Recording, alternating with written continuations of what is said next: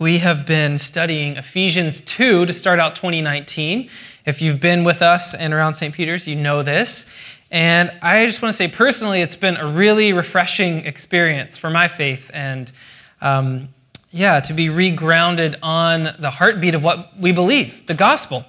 It has been a really helpful and enriching way to start the year spiritually for me. And just to be reminded that the good news of salvation has come in Jesus Christ.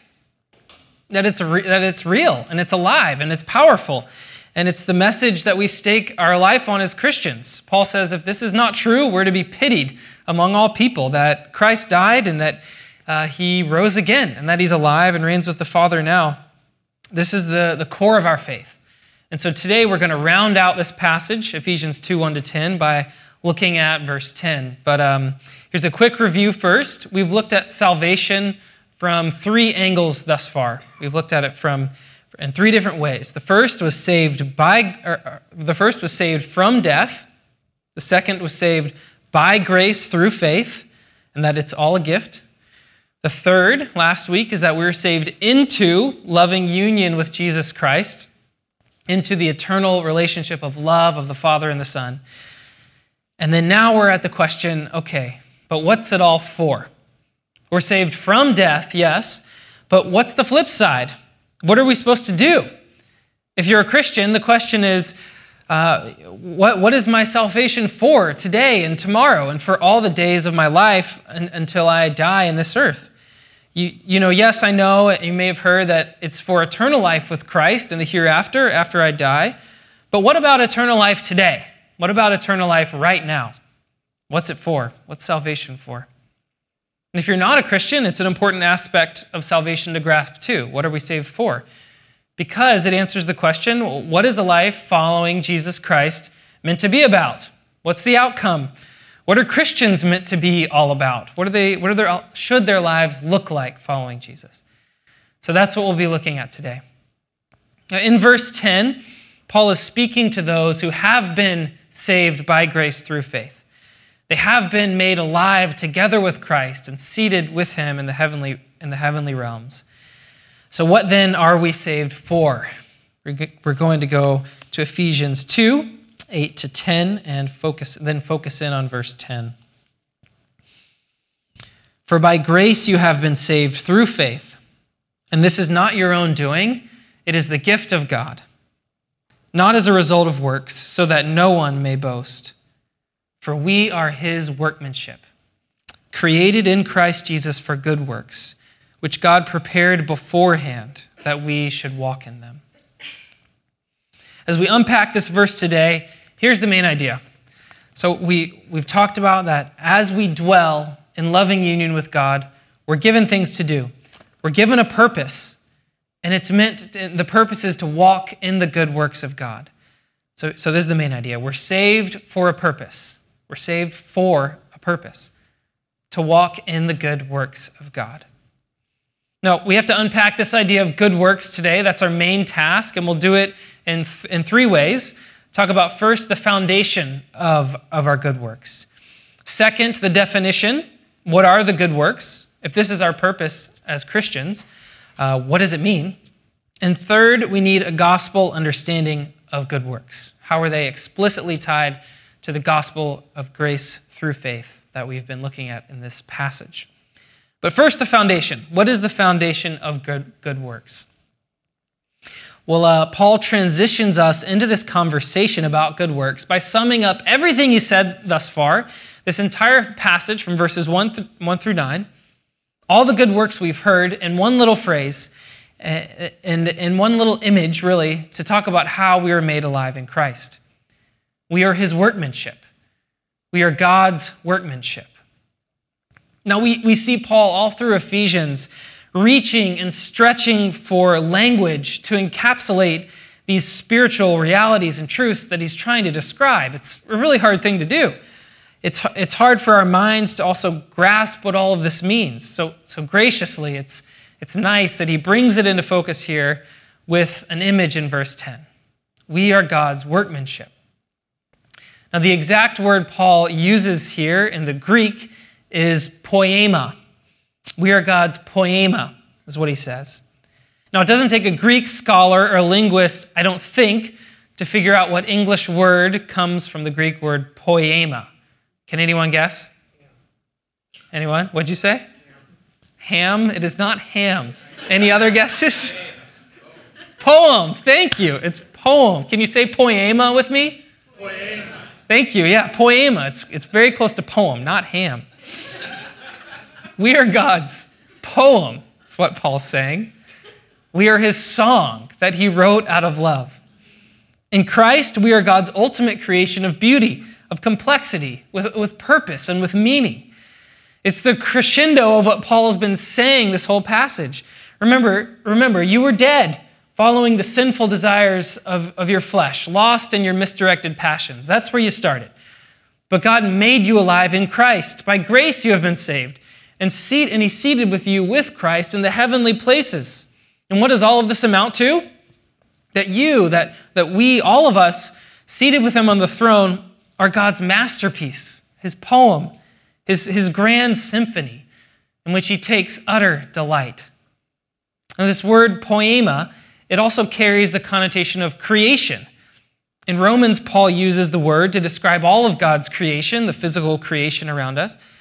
Yet here he uses it to identify the new creation that salvation brings. It's like in 2 Corinthians 5, Paul says, if anyone is in Christ, they are a new creation.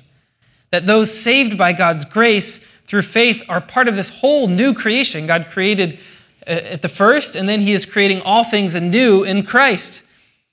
So if you're in Christ, you've been given a new heart. You're actually a new creation. You're a poem coming from the very heart of God. Now, as I reflected on this artistic image Paul gives us, I couldn't help but considering the unique beauty that we encounter when we hear a songwriter or a poet speak life into their creation, into their words. I used to live in Nashville, Tennessee for 4 years. I don't know if many of you know that, but I did, and I love to frequent this little cafe there called the Bluebird Cafe. It's a songwriter's venue, so only songwriters are allowed to play there. And they sit in the middle of this little cafe and sit around and play their songs. And they would often be popular songs you'd hear on the radio, right? Sung by George Strait or Keith Urban or whoever it may be, these kind of blockbuster names. But I always found it particularly special to see the artists themselves who actually wrote these songs in direct relationship with their art, not mediated by the blockbuster singer or band, but to see the songs come alive in a particular way, in a very important way, when they're coming from the lips of the one who penned them, when they're coming from the lips of the one who gave them their meaning in the first place. And it can only really happen, right, when it's the author who is in relationship with the art, that when the author can cast the shape and the arc of the song that it was originally intended to have. Think about this with God. We are God's poem, his song, his workmanship. We're crafted with purpose and with direction. You see this connection when the Holy Spirit breathes life into us. When the breath of God fills us by this Spirit, God enables us to fulfill what we were intended to be. In the same way that a songwriter can uniquely speak life into her song. No one else can get it quite right. Now, this is what led the 2nd century theologian Irenaeus to conclude that the glory of God is what makes human beings fully, truly alive. In other words, he's saying it's by encountering God's glory, now even more being brought into his glory, into the saving work of Jesus Christ through the power of the Spirit, into that intimate union with God that we looked at last week, that makes us fully alive, that makes us what we were intended to be when we're in that relationship with our Creator. Nothing else will. Nothing else can. Because we are God's workmanship. We're not our own workmanship. We're not anyone else's. We are God's workmanship. And only in God can our intended beauty and purpose fully live. There's one more consequence of this truth that's worth making explicit, that sin has alienated us from and separated us from. The prince of the power of the air in verse 2, this character in Scripture named Satan, who Jesus in the Gospels tells us is a real spiritual entity who opposes God, his voice says something different. He says, no, you are not God's workmanship. You're not created out of love. You can't trust what God says about you. So you need to discover your own purpose. Otherwise, your life is meaningless. You need to figure it out. Do you see what this does? It puts the burden of your worth, of answering the question, what is the point of my life after all? It puts it all on your own shoulders, on the self, which is a burden that we are never meant to have to bear. It's too big. But the good news here in Ephesians 2, verse 10 is that you've been given a purpose, an identity, and it's a gift. And God goes so far as to promise to carve out in advance a path for you, ways in which you can live out this purpose. And we'll get to that in a minute. But it's not hidden. It's not a secret that you have to discover. God has given it to us and invited us to walk into this purpose of life and meaning with Him. So, then what does it look like to live out being God's workmanship? To be His song in and for the world? Well, it looks like walking with Jesus in the good works that He's prepared for us, as verse 10 goes on to say. It's walking in the works of God that He has in mind for you and for me. But if this is our purpose, what are the good works? Like, what immediately comes to your mind when you hear the phrase good works? I imagine it's all sorts of different caricatures. And another question, are they unique from other good deeds or good works that we see anyone in the world doing? If so, how? Well, think through Paul's logic with me. Let's come to this together. We are God's workmanship, which means, again, we are a new creation in Christ. And because we have been born again by the Spirit, we are a new creation, and the good works Jesus Christ has prepared for us are works that only we can do because we're made alive in Christ, because the Spirit is living in us. So they're new creation works that are made possible by the Holy Spirit in us. So we can't actually do good works without the Holy Spirit living in us because they are works done by the Spirit to the glory of the Father. Good works are simply God's works. They're the works that He does. So they can't be done without God. It's like a caterpillar trying to fly. We can't do the sort of good works Paul is here speaking of until we die to ourselves and are made into a new creation by the Holy Spirit. Now, again, we've said this before, but I'm not saying those who are non-Christians are incapable of doing good things. That's not the point.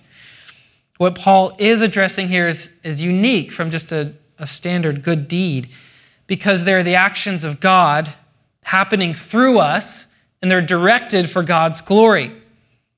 They're singing back to the Creator. And they stand out. They look different, like a butterfly would in a caterpillar colony. But what do they look like? Well, in the immediate context of Ephesians 2, Paul gives us an example.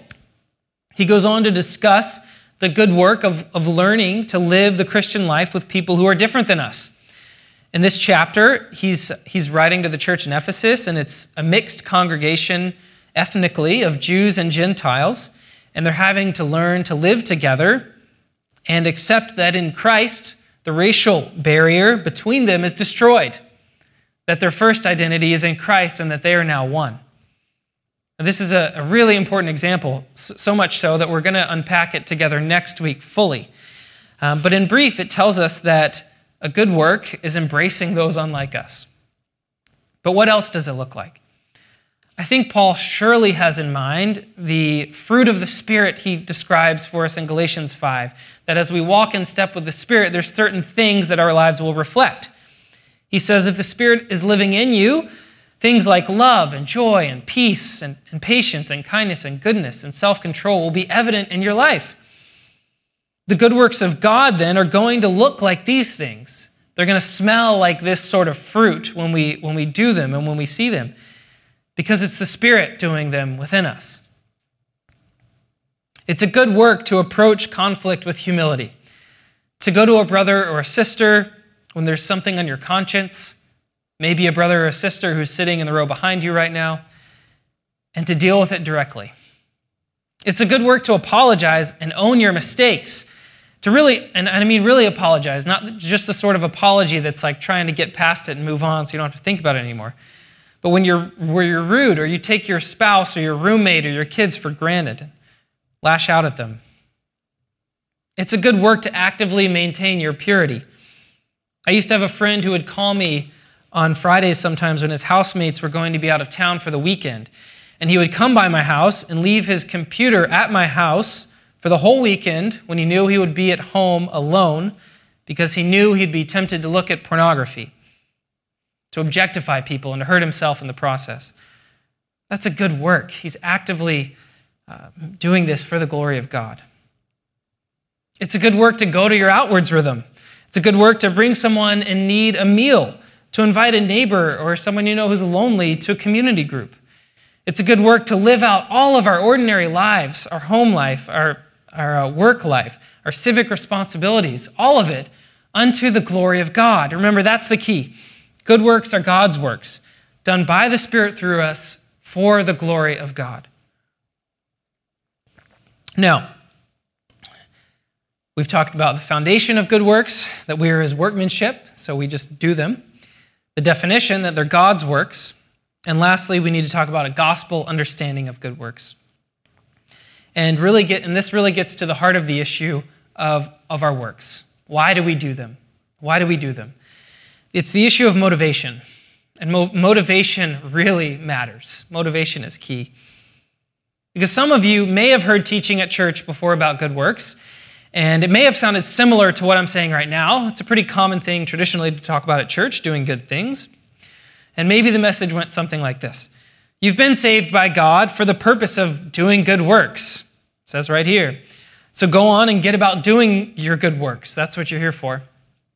And by the way, don't forget the warning from the book of James. He was the brother of Jesus, after all, which says, faith without works is dead. So if you're not doing good works, well, maybe you're actually still dead in your sins. Maybe you're not saved at all. It feels a little bit different, doesn't it? Motivation really matters. And this is the message that is often preached, and there's a severe problem with it. It's often preached, and I know it well, because I experienced and thought in that way for a number of years.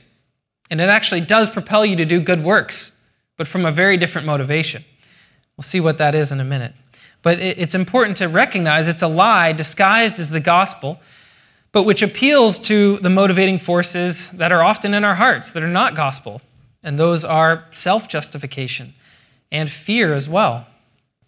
It's distorted truth and easily confused with these ways that our hearts often tend to go.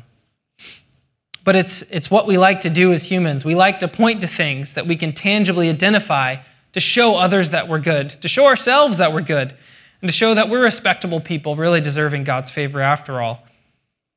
Now, I can assure you this isn't the gospel, but a false gospel that we have to deal with and articulate in contrast to the true gospel that Paul's laying out for us here.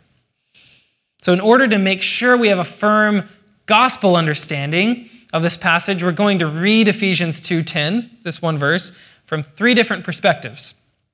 And I want you to ask yourself as we do this, which one sounds like me? Which one do I lean towards? Which is my default mode of operating? So three voices: the secular voice, the religious voice, and the gospel voice. Three voices. Now, I doubt you'll fall fully into one camp. There's probably different parts of you that'll resonate with different things or at different times, but listen closely and listen for the motivations. So Ephesians 2:10 says, "For we are his workmanship, created in Christ Jesus for good works, which God prepared beforehand that we should walk in them." First, the secular voice. I'm not God's workmanship. How could I even know if there is a God? And please don't go telling me what my purpose is. It's up to me to find and create my purpose. And I'll do that exactly as I wish. Thank you. I'll find the purpose that frees my inner self to truly be me. Why can't you just let me be me and you be you? We'd all get along great if that were the case. And as for good works, I'll decide what works are good and what works are not good for me and that align with my truth. No one else has the right to tell me what they are. I'll figure out the things that make me happy and that don't hurt anyone else, and I'll pursue those things, and my life will be just fine. The secular voice. Or maybe it's a bit more subtle version of that secular voice that has kind of a Christianese mixed in. Listen to this one. Being a Christian works for me. The parts that resonate with me. I like Jesus, he fought against the establishment and served the poor, and those are the sort of good works that I'm into. I like those sort of things. But I don't really buy all the stuff about sin and salvation from sin. I mean, come on, our society's matured past believing those things, haven't we? Do you hear either of these voices in your heart at times? The temptation to engage your faith or to read Scripture in these ways? Or if you're not a person of faith, maybe this is you. I spell it out simply to recognize this is a common way of reading this sort of passage and to say that it's not the message that Paul is saying in Ephesians 2. Let's move on to the religious voice. There are two moves that the religious person can make, and they're very different, but they're both the religious person. Here's the first. Yeah, I'm a Christian. I'm a pretty good person. I think most people can tell that if they look at my life. I'm kind, I give money to the church, I also give money to the homeless or to the refugees. I don't steal, I don't cheat on my spouse. I try my best with my kids, it's hard, but I try. And I'm okay with God. Just look at all the things I do. I think any reasonable person would be able to see that. Here's the second one. Am I God's workmanship? Am I really saved by grace through faith? It sure doesn't feel like it. I'm really not sure if God's grace actually covers me. I'm pretty rotten. I want it to. I'd love it to, but how could it? I mess things up all the time. My sin is pervasive and habitual. My good works are lacking. I'm not sure how I stand with God. If my faith is dead without works, then I'm pretty worried that it's dead. My good works are hard to find. Maybe I don't even have faith. Maybe I'm not even a Christian. Do either of these voices sound familiar at all? That cause you to point to things you've done to feel better about yourself before God? Or, on the other hand, to doubt God because you don't think you've done enough? Okay, finally, a gospel understanding of Ephesians 2. The third way of reading. I am God's workmanship. It's true. I am his beloved. I belong to Jesus Christ because I'm saved by grace and by grace alone. Yes, my sin is great. It is. But God's grace is greater. You see, knowing Christ is the greatest gift I have been given and that I can imagine. I've been given real purpose and meaning. I don't have to float around wondering why I'm here. God has graciously marked out good works for me, just for me. Works that reflect his grace and his truth and love to the world. Works that bring about abundant life in myself and others. I'm saved from guilt and from pride because I'm saved by grace alone. I'm saved from meaninglessness because I'm saved for good works. Which voices sounded like your own? Maybe different ones at different times. Maybe you're leaning towards one or the other. Well, Timothy Keller assesses these voices in this way. I think it's helpful for us. The basic operating principle of religion in the world is, I obey, therefore I am accepted by God. The basic operating principle of the gospel is, I am accepted by God through Christ, therefore I obey. Two people basing their lives on these two different principles sit right beside one another in the church pew or theater seat. Although both strive to obey the law of God, to pray, to give generously, to be a good family member, they do so out of radically different motives, in a radically different spirit, resulting in radically different personal character. Religion is the basic default mode of the human heart. Even secular people earn their acceptability and sense of worth by living up to their set of values.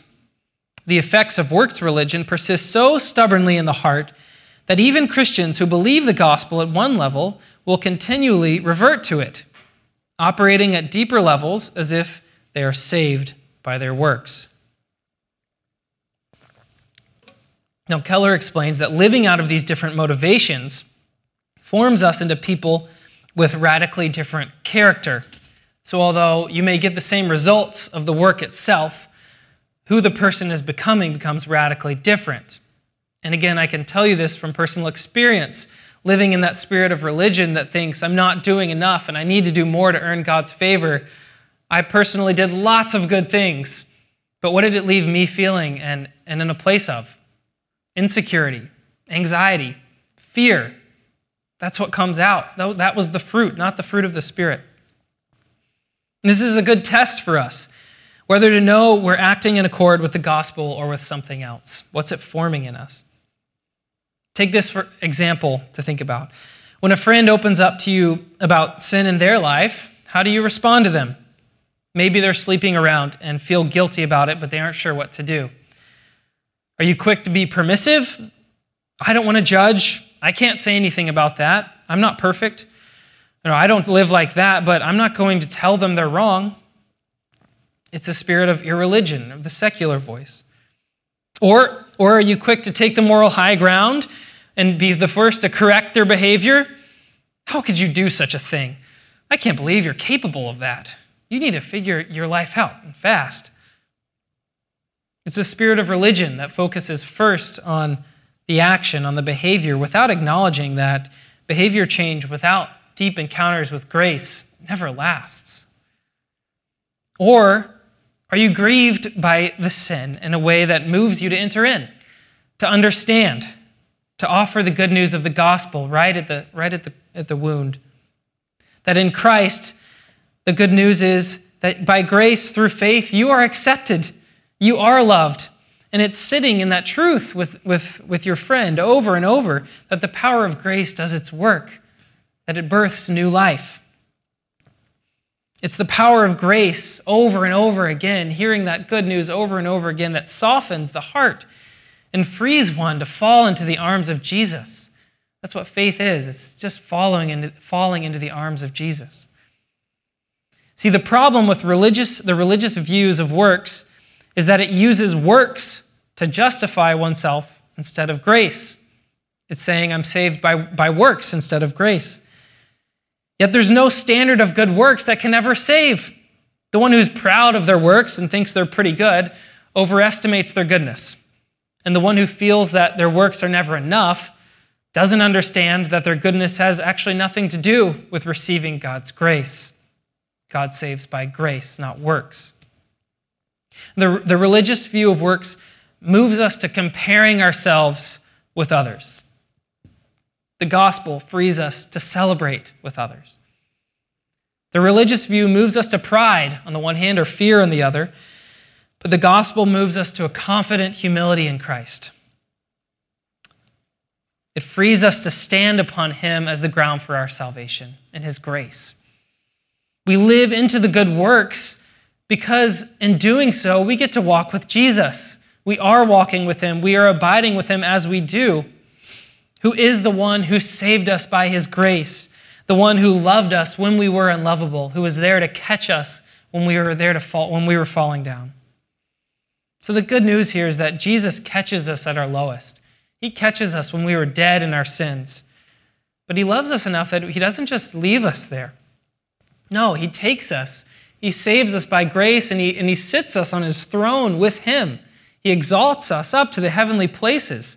That's the good news. And then he gives us a life of purpose and meaning. He carves us out something for us to live into, to proactively have each and every one of our days to say, I can do this and I can do that. And it gives our lives purpose and meaning because we're participating in the very works of God in the world. They're not our own, but they're God's works.